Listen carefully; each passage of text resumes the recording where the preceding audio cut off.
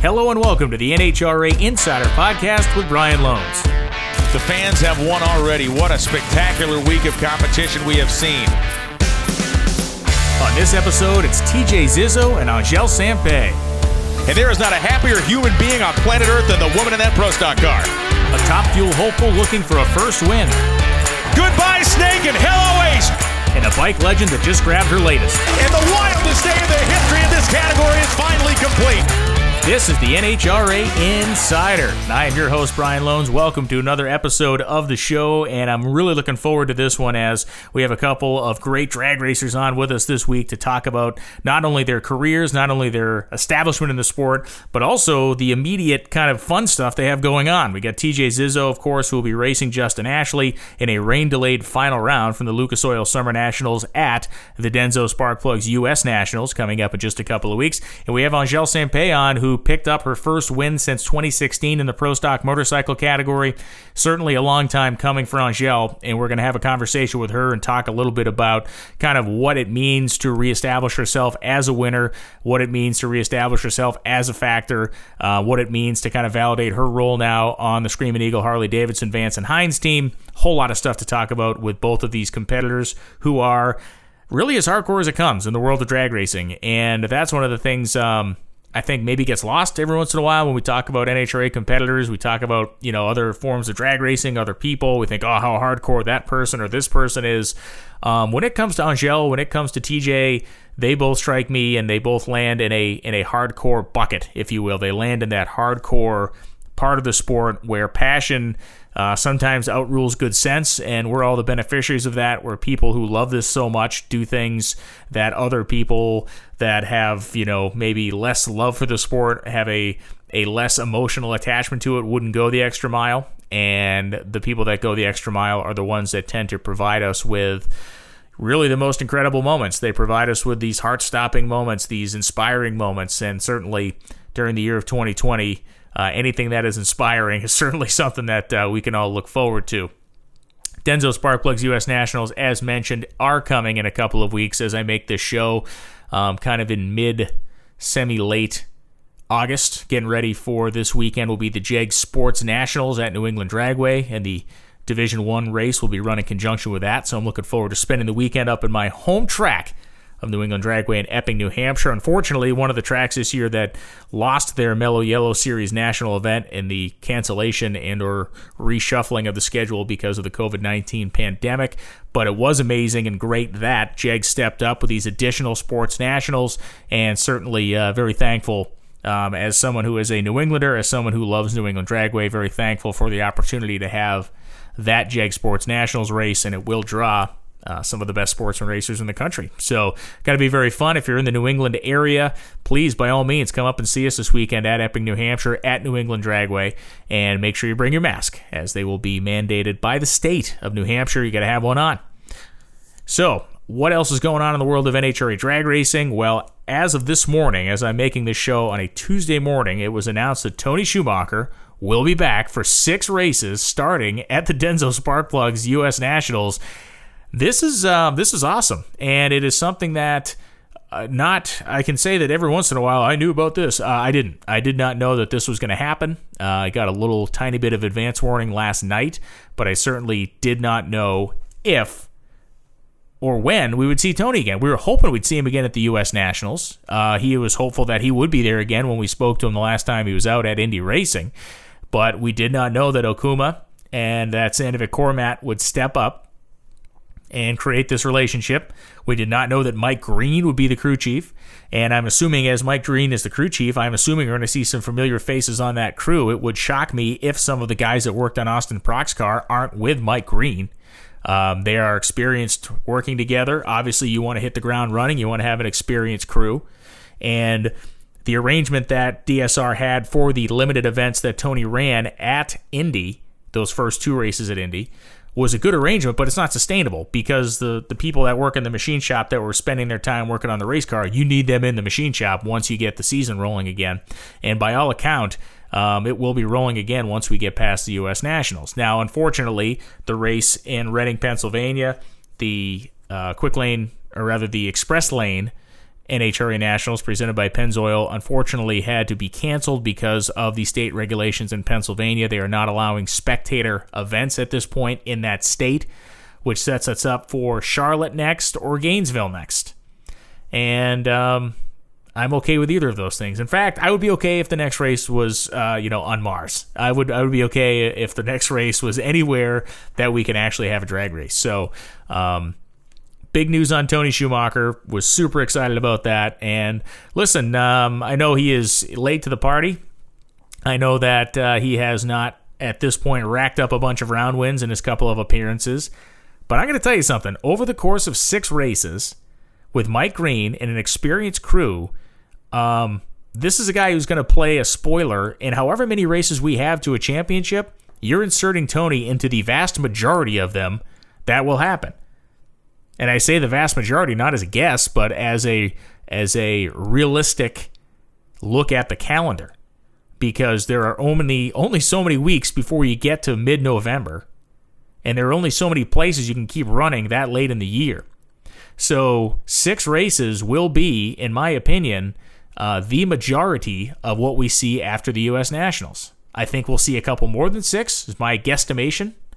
But if you're going to run 6 and we have 8, and you can run well at those 6, and you can thump some guys that are trying to run for a championship, you're going to be a spoiler. And I know Tony Schumacher wants to be a champion. The guy doesn't show up to do anything halfway.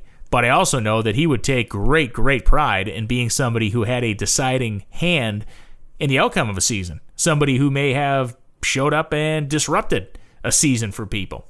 And when you're going to run 6 races, it's a whole lot different than running 2 with a makeshift crew. And I take nothing away from the people at DSR that worked on that car, because they did a spectacular job. They came together in very short order. They worked as a secondary crew. For many of them, it was like back on the job that they had before they transitioned kind of in-house at DSR. And they did a great job. But if we're going to take a experienced, battle-hardened group of drag race crewmen that do this for a living and have done this for a living and have them helmed by Mike Green, yeah, that is going to be a factor in a championship chase. Absolutely no doubt about it. Can't wait to watch that start to unfold at the Denso Sparkplugs U.S. Nationals.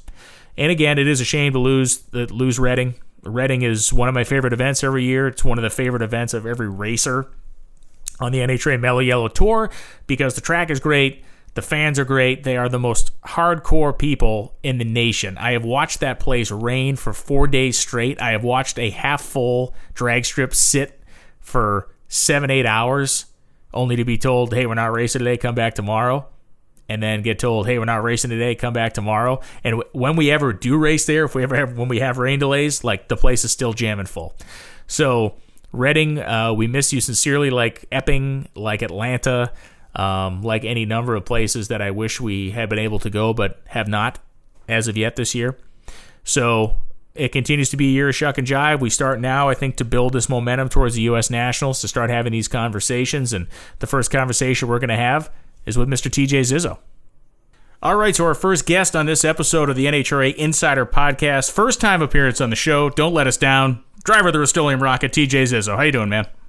I am doing fantastic, man. It's an honor and a privilege, sir. Well, you've been waited out like the rest of us coming on to the U.S. Nationals here. I know that you stuck your head in to the racetrack during our last event, which was the Dodge Indy Nationals. You just couldn't stay away. How did you find that out? I was incognito. How did you even know I was there? Listen, man, I know stuff. I didn't announce that to anybody. I know stuff, okay? I know stuff. Yeah, matter of fact, the sunburn on my head shows it too. Holy smokes, it was nice and warm out there, and it's awesome to just sit in the stands. I love that. I love the sport. I love to see it from everyone's perspective. So my dad and I, not that he was really happy with sitting in the stands, he was sweating bullets. And ever since he had heat stroke in Malta about 10 years ago, I did say Malta, he hates the heat. So I'm like, come on, Dad, let's watch the alcohol cars. You know, we just get done with fuel cars. Let's watch the alcohol cars. He's like, TJ, I'll watch the dragsters, but then I'm out of here. You can watch the funny cars. So, but it was super cool to sit up there, relax with the fans. It's always fun. It's always a pleasure. So, yeah, these are good things. So, yeah, I did go. You're right, Brian. I did leave the shop. I was thinking of everything else I could be doing on that Saturday morning. But truth be told, we needed to pick up some parts and drop off some parts. So why not see what our competition is doing out there firsthand? Yeah, and there is an element of it that's fun. I have 2 sons, and every once in a while, a couple times this summer, we'll sneak up to a test and 2 night or whatnot and just hang out in the stands and watch cars run. And there is something very relaxing if you're someone that's involved in the sport for a occupation, if you will, or someone that races at the level you do. It's very relaxing, like it is, I guess, for every other fan to just go and hang out. It's a cool thing. Yeah, just hang out, see the sights, and really realize, first my dad and I started out at like 300 feet, right? Then we're like, let's move down to 660 or so, or wherever the stands ended. I think it was actually like 450 feet. Holy Jesus, these cars are fast. I mean, that's the amazing part of it. I was a fan up there trying to take video from my cell phone, and holy cow, that's a task and a challenge for sure. So I want to talk a little bit about kind of what the routine has been at your race shop. I'm assuming it's the same routine you guys always keep, but talk to me about what happens. You tow the car home from the rain-ceased event that we were at, the Summer Nationals, and talk to me about what's happened from that moment forward. Obviously, you brought parts to the racetrack, but what is the service routine for your team between events like this? The reason we're successful, Brian, is because we work diligently. So the semi got pulled in after we washed it, because it always has to be washed and cleaned before we pull it into the shop, right? So we wash it down, scrub her up, make her feel good, pull her in the shop. That Tuesday, all the guys at the shop showed up, started working on it, got everything out and about and organized. Started taking everything apart from the event. We go to the racetrack with a lot of parts, and years past, we never had that opportunity. So we would go there, and we would have to rebuild after qualifying. We'd have to rebuild sometimes even during eliminations, and we no longer have to do that. We leave here with more than enough to compete through every single round of competition and still have extra parts at the end of the weekend. So when we come to the racetrack, we are successful because we don't have to do much. We just have to concentrate on our race car to make sure it performs at its peak.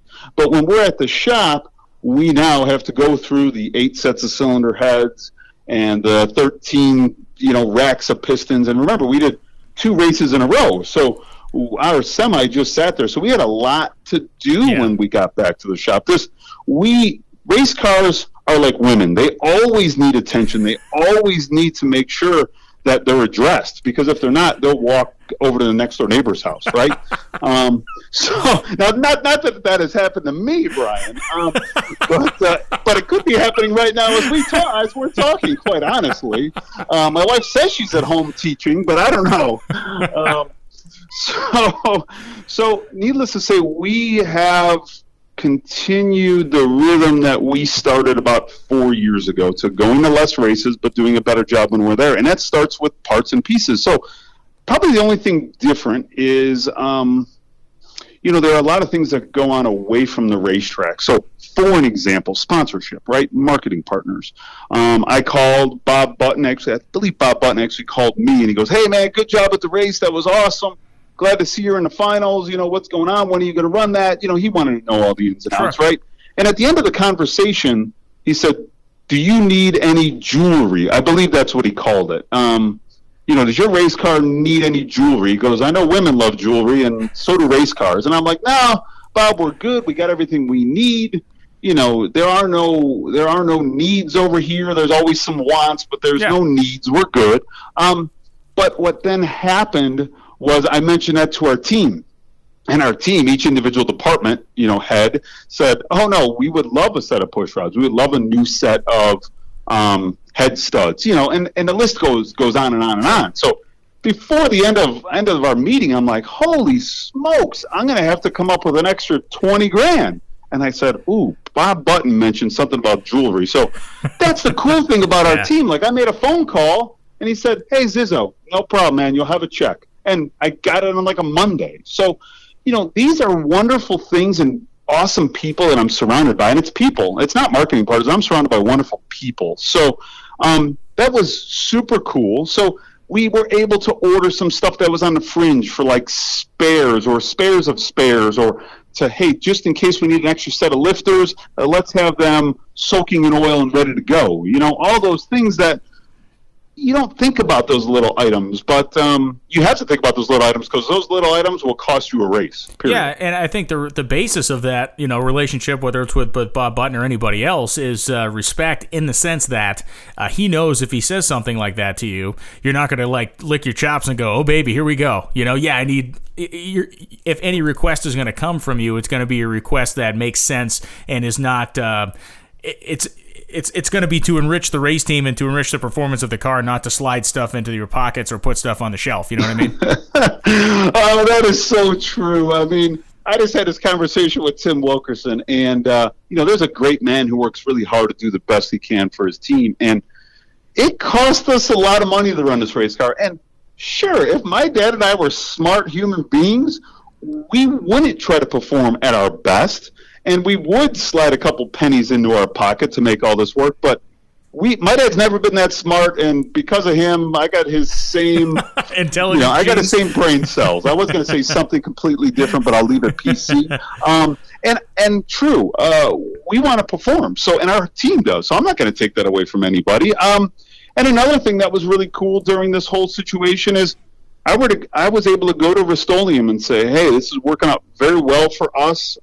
They're excited about it. What we do for them off the racetrack is valuable to them. There's a huge value in it.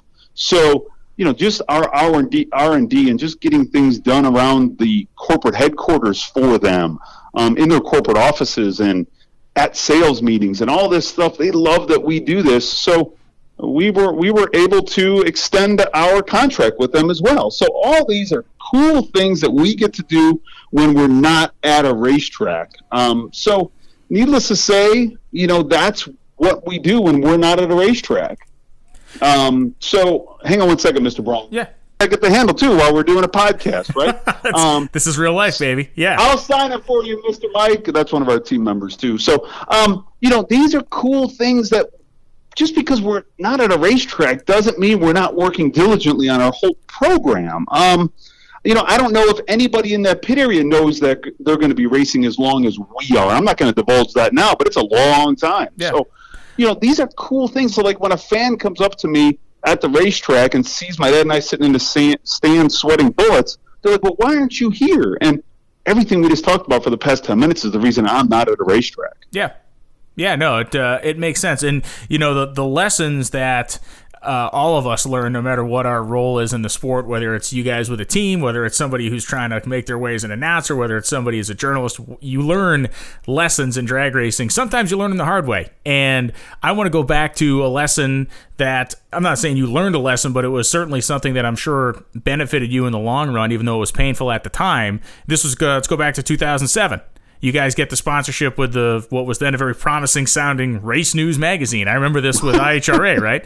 And it was a big deal. I mean, I remember the car looked great. It was your kind of traditional red and white colors, and it was like, wow, these guys are great. They're going to be committed to the season. I remember you guys were going to run every IHRA race and hit some NHRA races, and that deal didn't work out, and it turned into probably not what it was promised to be, which unfortunately in motorsports happens at times. But what did you guys learn out of that particular scenario? Mr. Brian, I still think about that. That was a tough time in our program. I mean, at that point, and I'm not saying some things aren't financed today, right? But at that point, everything was financed. That truck, trailer, my dad had loans on everything, credit cards, all of this stuff, lines of credit on homes. And, we're thinking, holy cow, we got this wordsmith media. This is going to be great. We signed a contract. You're right. It looked promising. We're going to go to all these IHRA events and kick some butt. It's going to be a good learning experience. And then that faucet turned off, right? Yeah. Probably maybe an eighth way into the season. Yeah. But, those were lessons. Those were things that we don't allow to happen anymore. But look at us. We still went to every single event we were committed to in the beginning of the season. You did. Peak Antifreeze at that time stepped up in a big way. Brian Bolander over there is a wonderful human being. He still works there. He saw the potential on that IHRA championship that we were trying to go after.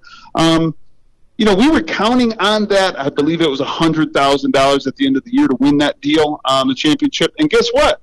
We finished second, and we got a check for like $25,000. But we were literally planning on that $75,000 to pay back a lot of debt that we had incurred.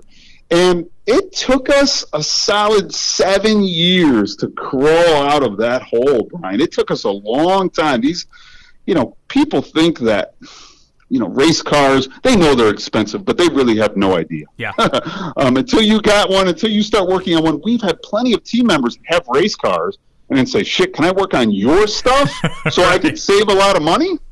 Right. But yeah, that was a good lesson learned. And like I said, I still think about it, man. It still bothers me a little bit, but I also know that no matter what happened, it got us somewhere. You're right. It got us somewhere. And I did not want to bring it up to be negative, but I wanted to bring it up because I'm not sure a lot of people even know the story, and it speaks to the character, of you and your operation, of your family, that would have literally sunk 99 out of 100 people that ever wanted to do this. You know what I mean? I look at that and I think back on it, and as I was kind of putting my notes together to talk to you, I was thinking back on it, and I just kept defaulting to the point of how many guys have I seen come in and have some sort of a deal that isn't really a deal, and it goes away and you never see him again. And the reason that I think it's so interesting and integral to your story for people to hear is that it may have knocked you down, but it did knock you out, and that's the most important thing to me. Yeah, in this sport, Brian, you mentioned you see teams and people and personalities come and go in this sport. But my dad's been doing this since 1977 with the late Al DiPozo. So, there's been a lot of longevity and history, and my dad doesn't give up. I mean, everything my dad and I'm going to leave him at that lead mark, everything my dad has done, he's been successful at. He works hard. I've seen him my whole life work hard. I mean, like right now we're going through a little deal, and it's just a little hiccup with his health. But, the doctor asked him, hey, you need to go in for surgery on, let's just call it the 2nd. He goes, no, I don't. He goes, I'm going to the U.S. Nationals. I'll wait till after the U.S. Nationals. The doctor looked at him like, you're nuts. And my dad's like, hey, this is what I want to do. This is what I'm going to do. I'll schedule for the 10th. So that is my dad. That's who he is, and that's who I learned from. And I am so proud every day that I was able to learn from someone who loves to work. He loves to work. He's still in our shop every day. Although he's not involved in day-to-day business, he's here sometimes more than everyone else. So, it's super cool, man. I'm surrounded, like I said, I'm surrounded by some great people, and that story is fantastic because there's been a lot of luck along the way, Brian. A lot, too. A lot. So if we're looking at, this season, in my mind, it's almost like every race is its own kind of little victory for drag racing for the NHRA. Every time we're able to have an event, it seems like we're doing the right things. It seems like we're actually, kind of moving the needle here for our own benefit and the health of the sport. How interesting is it to you that this year that's been kind of defined by survival has also been defined by like all these kind of first-time winners and people winning races that haven't won in a long time, whether we're talking about maybe Ryan Ayler or Angelle, or we're talking about some of the action we've seen with both you and Ashley going to this Top Fuel final that'll be run, in qualifying at Indy. It seems almost apropos that this year of completely off-the-wall scheduling and everything else has provided some really uplifting moments for people who have worked very hard for them in drag racing. Oh, absolutely. Boy, when NHRA came to me early on and they mentioned that there was going to be 2 rounds of qualifying only, I said, fantastic. And I thought about it from multiple angles, right? Financially, I thought about it. And it has saved us some money, which is wonderful. It allows us to go to more events, right? But I also thought about how good our team is at coming out of the box and running well. We know we don't know how to run a 370 yet. We know that. But we know we could run a 376 real easy. We know we could dip into the 374s. That's right around the corner. So, we know this stuff, and we know our tactic. Even as a driver, I know I've been doing this a long time. I mean, I've been doing this for Jesus Christmas. It's like 29 years or something, a long time. So, we all collectively as a team know how to go down the racetrack and do a really good job. So I see someone like Ryan on that Pro Stock motorcycle. I watch him a little bit because I went to school at Illinois State University, got my engineering degree down there, and he lives in that same town. Right now, I didn't know of him. He was probably a baby when I was going to school there. But I have paid attention to him just because of that. Like next time I go visit the campus, I'm going to go see his heating and air conditioning shop. Sure. I believe that's what he has down there. Yep. And say hello, and just say, hey, Ryan, what's happening? So these are things that and Angelle winning. Well, she's won so much. I mean, she knows how to win. She's fantastic. So that is the best thing about going to the shortened program. You're going to get people that may never have been there before because their qualifying position is a little bit better, and they have more opportunities on a Sunday because of that. So when NHRA came to me, I was jacked about it.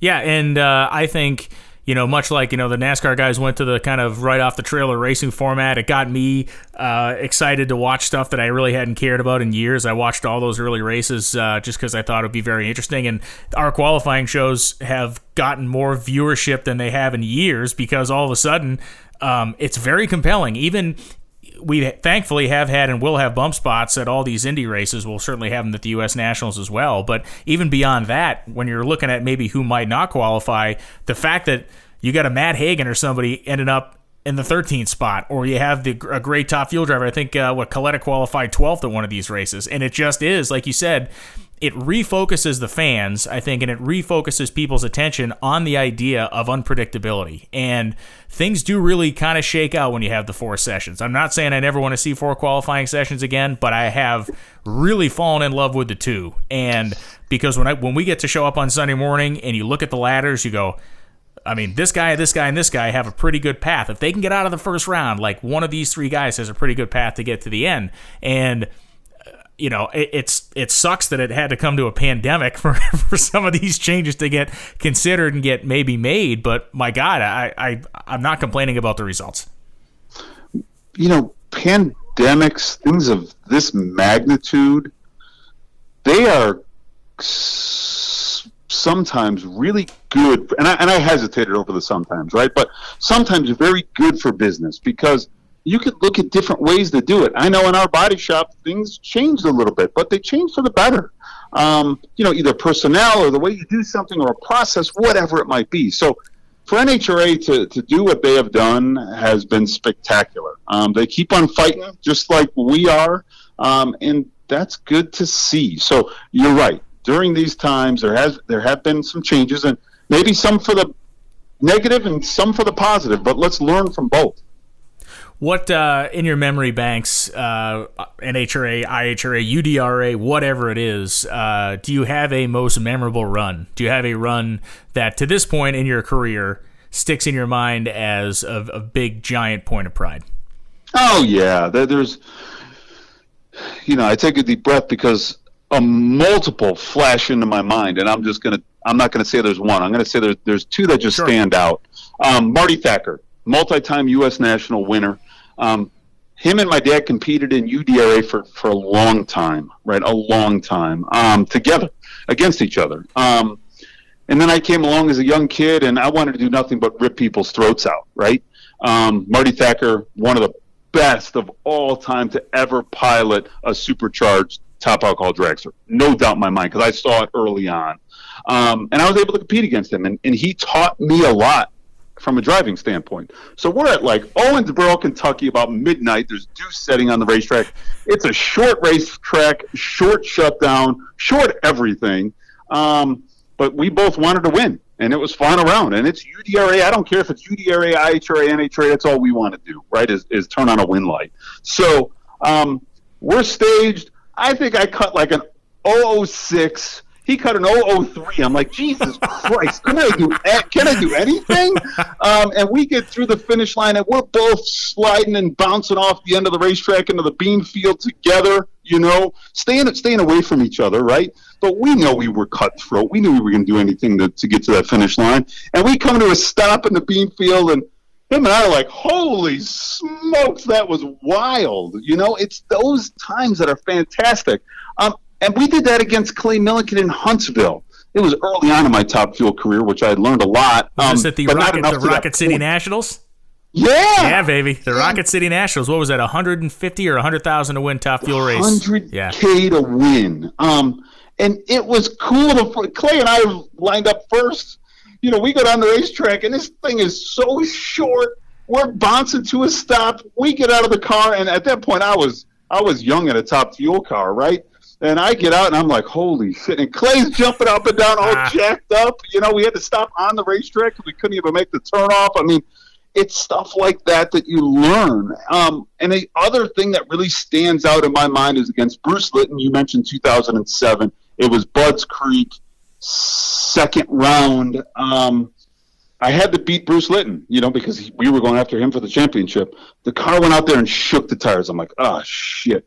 So can I swear a little bit? I'm sorry. Oh, yes, you can. This is the internet, okay. Man. Yeah. Okay, cool. So I back out of the gas a little bit. I whack the gas, go through there and beat Bruce Litton. And I said at that point in my life, I am good at this.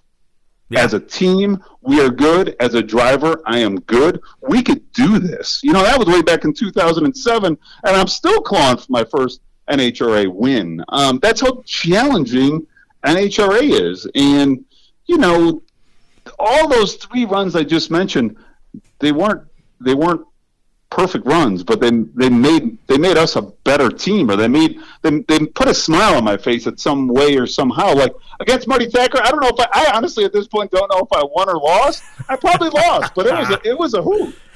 I'll tell you the best thing about watching Marty Thacker race is when that car was on a good run. The way he set that car up always to leave on the back tires, right? And that thing, when he was on a good pole, that car would carry the front end 250 or 300 feet. And obviously it's a dragster, so it wouldn't be way up, but it would do these low-flying wheel stands. And that was when you knew that Marty's car was really hauling ass because it had the nose up and it would barely touch the front tires down before that 330 block. And he's awesome. And he would just bang a gear and just set that thing down and keep on trucking, Yeah, it's neat. And I think one of the things that's interesting to me, and it's a point that, and I want your take on this. I want your honest opinion on this because it's something that we obviously make a big deal out of, and obviously it'll be a big deal to you personally if you're able to win this race. The delayed Summer Nationals, if we will, Lucas Oil Summer Nationals, that will be run to conclusion at the U.S. Nationals. But to me, this is not a defining win in your career. It is another win in your career. It is another accomplishment that you've put together. And I guess I want to be respectful to how you consider this. So what is the weight and or gravity of picking up a Wally in a Top Fuel car? Is it just another accomplishment? Is it the crowning accomplishment? Is it validation? What is it? Well, there's a we in this, right? There's a lot of we in this. And some of our team members, a lot of them, the core guys, have been grouped around my dad and I for a long, long time, more than 10 years plus, most of our guys, our core guys. And one of them in particular, he manages a McDonald's. That's how my dad met him. He drag raced motorcycles, but he started selling sandwiches and then selling T-shirts, and now he builds cylinder heads for us. I mean, it's just that culmination of time that he put in to be successful and be great, and he's one of my favorite on our team. And he told me a long time ago, as soon as we win a Wally, I'm done. I am done. And I had to question him on that. I said, and I think it was like a Thursday, he's here at the shop working, and I'm like, Rick, did you mean that? He goes, hell no, I didn't mean it. So, these are good things, but yeah, it will give me great pleasure. We have worked hard at this. It is the pinnacle for me in drag racing. You can't get any better than winning a Top Fuel event and being the best at anything that day. And my wife jokes about it. Like, even if her and I are playing 500 rummy or something, like, she knows I'm there to beat her. I mean, that's what it is. And, she knows I have become a much better loser. I think that's what happens, right? Yeah, you mature. You grow up. That's what that's called. Yeah. Right. You realize that, hey, if Justin Ashley goes out there and beats us, there will be another race for me. And guess what? Hopefully, if I'm qualified, it's the next day. Right. So there's a lot of positives to all of that. And I will take it as being the best that day at what we were doing. And I don't care if I'm painting a car, sanding a fender, or doing paperwork in our office. I want to do the best I can, period. That's who I am. And it's to a degree of sickness too.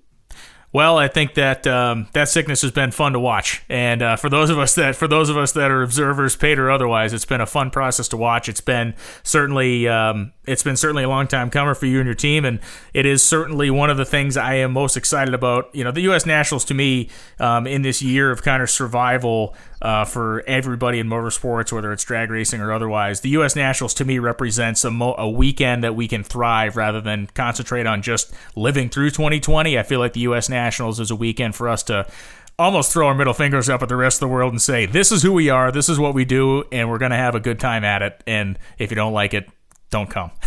So you're right. Yeah, I can't wait to watch you guys throw down for that rain-delayed final. TJ, I appreciate you taking the time. Great conversation, and I look forward to seeing you once again at the racetrack by the cornfields and by the gas tanks.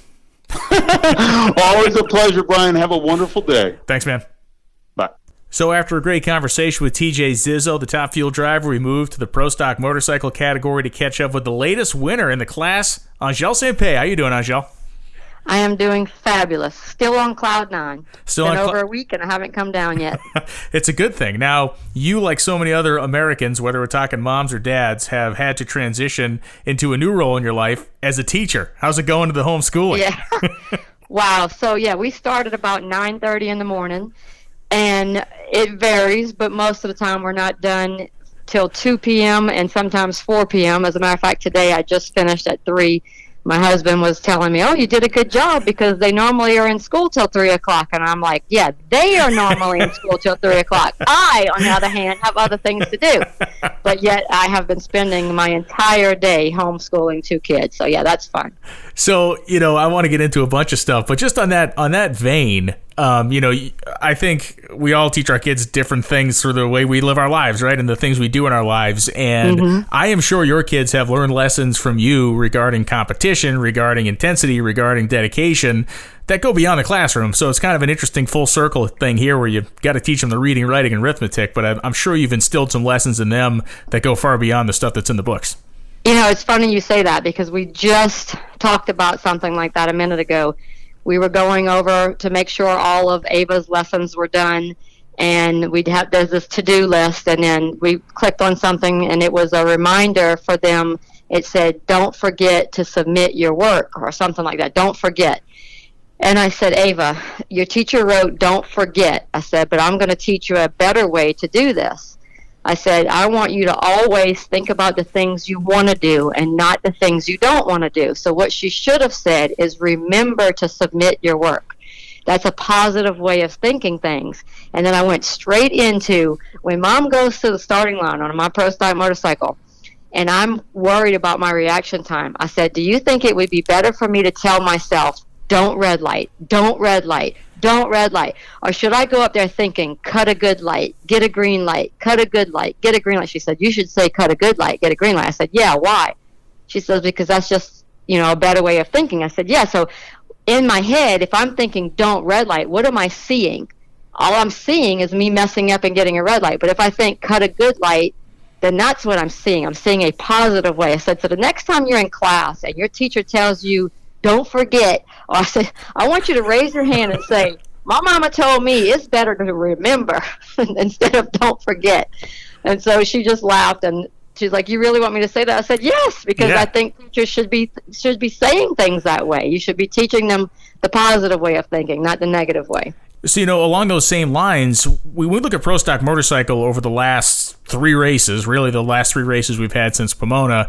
It's been action-packed. I mean, it's been pound for pound, in my opinion, probably the most interesting class that we've had out there. It has been. And your win, is a huge part of that. And so I want to talk to you really about the last Sunday we had, and specifically the final round, because to your point about having a positive mental attitude and approaching something the right way, the clutch linkage on your bike wasn't right until about 3 seconds before you staged that thing. So Let's talk about how the attitude and that whole, more than that, let's just talk about that whole scene, because it was wild.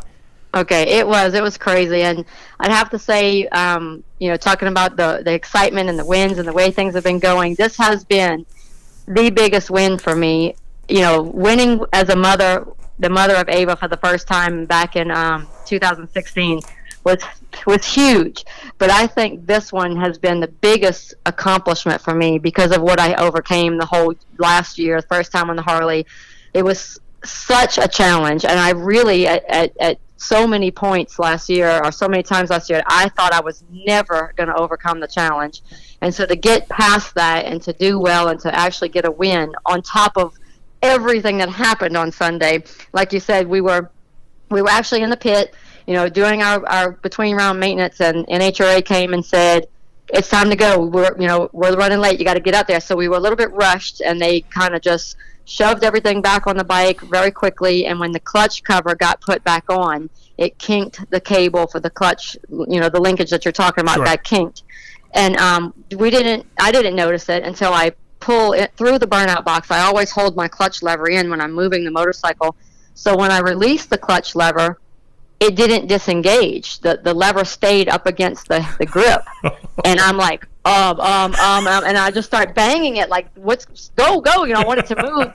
And then it's not moving, so I start yelling at Andrew, and he comes running, and he sees it, so he starts working, and Eddie comes running. Well, thank goodness Antron was also standing there. We didn't have any tools. He's like, I need something. I need a screwdriver. I need a key. And Antron pulls out his keys and gives them to Andrew, and he starts trying to break this nut loose with Antron's keys, and he breaks his key.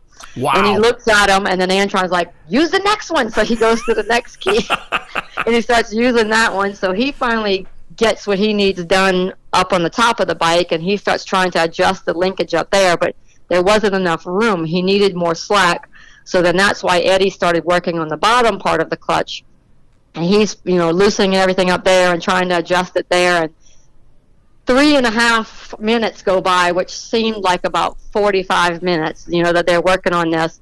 Somewhere about 30 seconds into it, I realized that my breath rate had drastically increased, and I could feel my heart pounding. And so I that's when I clicked into that positive thinking mode, and I closed my eyes, and I just started telling myself that everything's going to be fine, that these guys, I make jokes and I say that I race for NASA because that's how they act. And I was like, they're going to get it. It's going to be fine. And they were amazing. The way they were handling it and talking to me, it reminded me, because I've been in a car crash before, and a paramedic had to pull me out of the car, and I was very upset. And that paramedic looked me in my eyes, and with the calmest voice, she said, you're going to be fine. And she was talking to me so calm. And that's what they did. Like, we're in a serious situation here. I'm about to run the final round. And instead of them freaking out and saying, and rushing and talking fast or loud, they just calmly talked to me. They said, we got it. We know it's wrong. We know how to fix it. We're going to get it. And then the NHRA Safety Safari guy yells, 1 minute. And I started to get a little anxious, but then Eddie very calmly said, we only need 1 minute. And so once they fixed it, they both looked at me and said, it's fixed. It's going to work, and it's going to run. So you just go and do your thing. And they said it so positively and so calmly. And so when I went up there, I just put 100% of my faith in my team. And I was like, all right, I'm just going to go for it because I know they did what they need to do. And Eddie even had to set the clutch by feel, so he was just off the feel of his hand. He thought he got it close to where I like it, how I like to race with it. And then he even told me that he gave me a little bit more as far as, I don't know how to word it right, a little bit more slack. He slowed my reaction time down a tiny bit, he said, because he had a feeling. Yeah, he said he had a feeling because I had a 009 in the third round, and I'm always more aggressive as the rounds go on. He was afraid that I might push it too hard, so he put a little bit more in the clutch that it would slow me down a tiny bit, and thank God he did that, because if he didn't, it would have been on the red side. Yeah, 001. I mean, it was when like... I saw the green light, I had no idea it was that close. I just knew it was green, and I knew that it went straight, and I knew that I shifted on time, and it wasn't leaning over at the top end of the track. I mean, it just felt like everything happened perfectly. And then when that wind light came on, no matter how many times I told myself to stay calm and don't cry, that all went out the window. Just went crazy. Well, yeah, and I want to get to that in a second, but just to double down or double back on the starting line, it's like, we had a great shot. Obviously, the motorcycles, when you get 3 or 4 people around, you can't normally see a lot of stuff, but we had a great shot, and because we were trying to figure out what they were doing, and all of a sudden it popped up on our screen. I said, they're working on the clutch linkage, basically. Yeah, the clutch and cable. Could you see how calm his hands weren't shaking? He was just slowly working on it. It was amazing. Yeah, no, it was totally pro, and we couldn't hear. I mean, we could see the kind of the way they were working, their body language. We couldn't hear the conversation, but to have you add that element makes it even more interesting that they were like, hey, we got it, we understand, we know what's going on. They just kept saying, it's fine, we got it. They just kept reminding me, everything's fine, it's going to work. And, I was just hoping they were telling me the truth. And, the selfish, TV side of me is like, it made for, when you crushed the tree for 001, it made the whole story like that much better, right? Because it was phenomenal. And, the next part of this is, you mentioned you go to the top end and you pull your helmet off, and the first words I heard you say was, "This is my day." And it's my day. Yeah, and talk to me about that. Yeah. I started yelling because all day long I kept thinking, maybe this is my day. Maybe this is my day. Because it has to be your day. The stars have to align. Everything has to go perfect for you to win an NHRA drag race. You have to have luck on your side. You have to have skill. Everything has to be your day. And it hasn't been my day for a really long time. No matter how many times I thought today's my day, it wasn't my day. Well, this time it just seemed like things were going my way. Of course, I did not want to have a single run in the first round, but just the fact that Steve Johnson didn't make it, and I knew I was going to second round, that was like, well, here's your sign that this might be your day. That you're absolutely going to the second round. And then I have Andrew Hines second round. And I'm like, are you kidding me? Like I have been needing to qualify better so that I don't have a killer competitor second round. I qualified number 4, and I still have Andrew Hines second round. So I get up there, we race each other, I beat him. I'm like, holy crap. And remember, he tunes my motorcycle. Yeah. And he's one of the most awesome competitors in the sport. And I beat him. So second sign, today might be your day. So I'm like, oh my gosh, this really might be my day. And then we get up there for third round, and I got to race Scotty, and I know Scotty's he's on a roll. Yeah, and that bike's great fast. Reaction times. Yeah. He's such an excellent rider. He's on a fast motorcycle. So to get past him, I went into the final round knowing this is my day. And then when that clutch linkage broke, it did that on the start line, it all came flooding in. This is not my day. This is not happening. This is Chris Bostic's day. I just knew it was his day.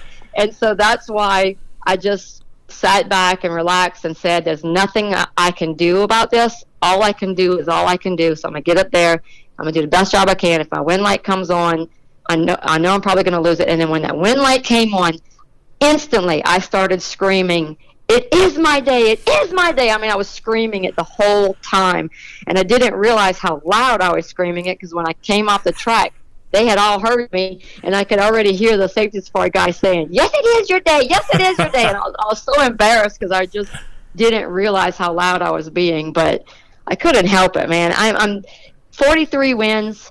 And I am as passionate about the 43rd as I was about the first one, and I don't think that's ever going to change. I think I will always be that passionate. Yeah, it's drag racing always seems to have like some weird poetry to it when stuff like this happens. I think if it was a day when you just ran everybody over 4 rounds straight and there was none of these bumps in the road, there was none of this stuff, it wouldn't feel differently. It would still be a great victory and everything else. But when we take the day as a small piece of it, and we look back over the last couple of years when things have not broken your way, have not fallen in these situations, the last 4 years, if something like this had happened to you before a couple Sundays ago, it wasn't going to turn out the way it did. Yeah, so, exactly. So when you overcome whatever that weird hump was that you were behind, now you're over it. It's pretty cool. It's pretty cool from a spectator, media side of it, but it has to be even more mentally empowering for you. Not that you never thought you could do it, because I'm sure you always you have to. If you're a competitor at a professional level, you always have to believe in yourself. But this is the type of reinforcement that is invaluable, right? It is. It means so much more to me to win after the struggle. When I first started racing in 1996, I was number 4 qualifier at the first race, went to the semifinals. At my 4th race I ever entered, I was number 1 qualifier, set the national ET record, and won the race. There was no struggle. I came off the trailer and started winning races. The only struggle I had was, to get that first championship. The first year I lost it by 8 points, and then the next time that I was in contingency, I won it, and then I won it again, and then I won it again 3 years in a row. So back then, I didn't appreciate the wins like I do now, because now it has genuinely been a struggle, and I'm so grateful for it, because not only from myself personally and what it's teaching me and how it helps me if I'm doing motivational speaking or just, helping a friend out with something, but because I have 2 daughters looking up to me, and they're not seeing me get out there and easily win races. They see me struggling and working. I'm at the gym at 5 o'clock every morning. I'm working harder than anybody I know, and it's so hard to get this bike down the track from point A to point B perfectly. I don't think that'll ever happen, but it's just so hard to do it. And Ava and Maya are watching me struggle, but yet they're also seeing me continue to work hard and never give up, and then they finally see the win. And there's nothing better that I could ever teach my kids than that. And that's not something I'm just telling them. It's something that they're living. They're watching it. And that is why I'm so grateful for the way this has all fallen into place. Because I know they're learning a great lesson. Oh, yeah, beyond a shadow of a doubt. I mean, that is absolute 100% truth. What was the big physical adjustment you had to make when you got on the Harley bike? Because, it was not the smoothest transition, right? If to watch it, it was not. And so from a guy who's never ridden a pro stock bike and absolutely never will, explain to me or anybody else that'll never get on one of these things, what made that switch difficult for you? Yeah. Well, first and foremost, it was the biggest issue was the mental side of it, that I was completely overwhelmed and intimidated by the fact that it was a Harley Davidson. And that started when I went to Vance and Hines in Indianapolis the very first time, my very first trip there. They brought me into the race room, and there sat the Harley Davidson that I was going to be racing. And when I sat on it, it was like they were going to crank it up and tell me I had to ride it right now. That's how bad my heart was pounding, and I was breathing heavy. I was so intimidated and scared of this motorcycle simply because it's a Harley Davidson. And, and that is because of what that team has done in the sport in the past 10, 15 years. They've just dominated. So when you see them, you think, wow, this is just the best team, the fastest motorcycles, everything's just so amazing about them. So now I have to get on this bike and show that they really are that good that they can put me on it and win. So I was overcome with, I had already just flooded myself with thinking that I have to perform. When I get on this bike, I better set the world on fire or this is going to be so embarrassing. So I was overwhelmed by that. I was overwhelmed of the awesomeness of the team and the motorcycle.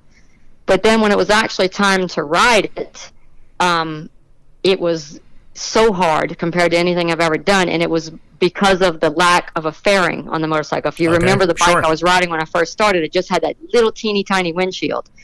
And I've been on a Suzuki or a Buell, which was a full fairing, full front door, all the way from the bottom to the top. It redirects the wind completely away from you, and you don't feel anything pushing your head, your shoulders, your arms, your hands. It's just like going 100 miles an hour in a car, and then you stick your hand out the window. You know how as soon as you hit that wind, now it feels like 400 miles an hour, but inside the car it feels like 50. Well, I went from riding a motorcycle that I was completely protected from the wind to riding one where I was not protected at all. And so I had the intimidation mentally, and now I had the intimidation of the physical difference where this wind is hitting me in every place that I've never felt it before. And it was so distracting. Instead of thinking about where the bike's going and when I have to lean and when to shift, all I could feel was something beating the hell out of me, and it was the wind. Yeah. and it felt like it was trying to pull me off the back of the bike. And so in my mind, I'm thinking, oh my God, I'm going 400 miles an hour, and I'm not. But I just couldn't bring it all together mentally. And so after I rode that particular motorcycle for a little while, I started getting used to the way the wind felt, but it still was so aggressive, like it was pulling me. And the fact that I am now on a very powerful motorcycle. I went from riding a bike that was fast, but this bike was way faster. Yeah. And so I switched to, these guys, they know what they're doing. And then we switched to the FXDR that I'm on now. And then it gave us a little bit more protection from the wind. It's like way better on my head and shoulders. We still feel it because it kind of wraps around and does this little twist and still hits us, but nowhere near as bad as the other bike was. And so this one is way better. So as time went on and I got used to it, and then the body changed and that got even better, and then I wasn't scared of the fact that it was a Harley anymore. And I realized that they're not going to kick me off the team if I don't win every single race. Yeah. Things just started getting better. And then over the off season, I made a decision that I was going to work my butt off to be in the best physical shape that I feel like I've ever been in my whole life. So at 50 years old, I'm in better shape than I was at 26 when I started this. So, I got into the gym, I worked my butt off, and got myself into the mental place that I used to be when I felt like I could dominate. Sure. And then, went to Gainesville, and I was ready to kick their butts. And then they tell us to go home. Coronavirus hit, y'all got to go home.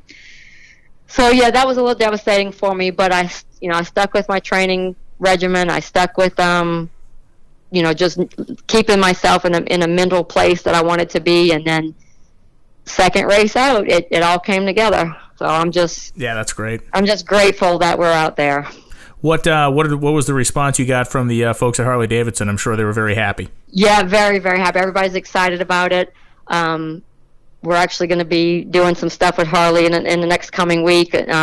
Hopefully, I don't know exactly what they're going to be using it for, but a lot of media things going on. Great. Andrew was excited because Harley Davidson has wanted a female on their motorcycle for a really long time now, and they finally gave me a shot at it. And like I said last year, I was so scared that I was letting them down and that they were regretting the decision. So now that I have that win and the monkey's off my back, and I know I can do this, and they know I can do this, I feel like the pressure's off, and now it'll be much more fun, and I think more success will come because I won't be so worried about it anymore.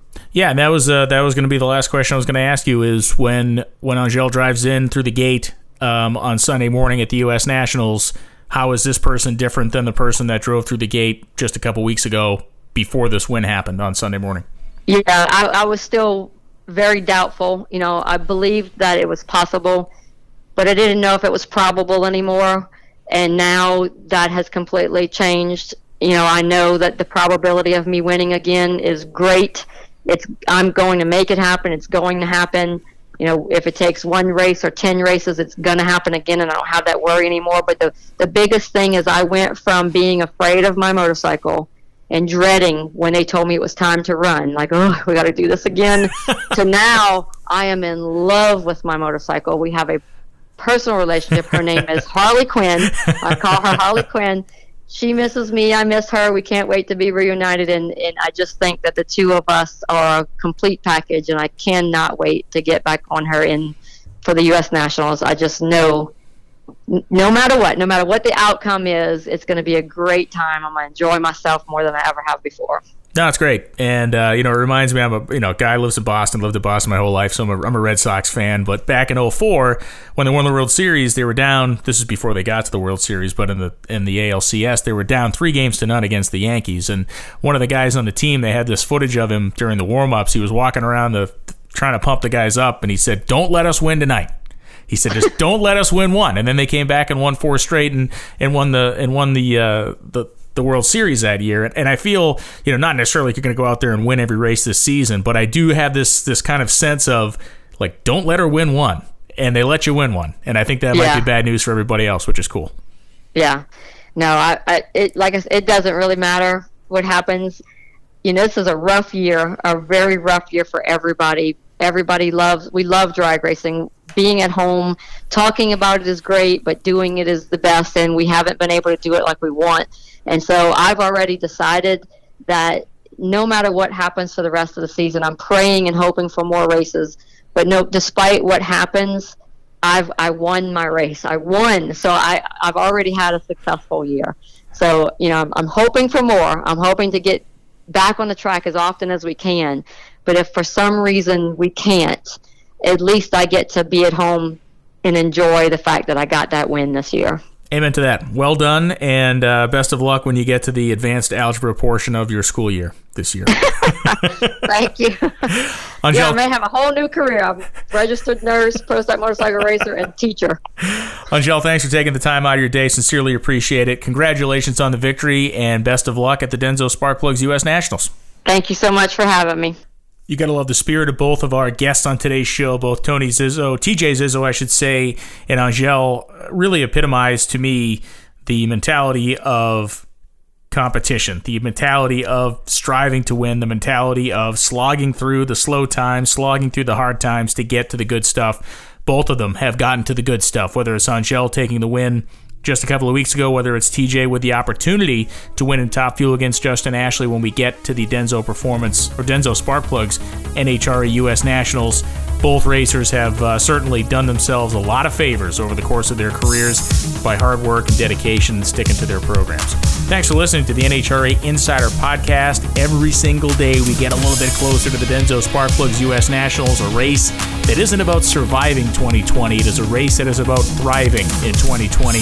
Look forward to the celebration that will be the U.S. Nationals when we get there. We'll be back next week with another pre-Indy NHRA Insider Podcast. I can't wait. Thank you so much for listening. I'm Brian Lohnes, and I'll see you next time.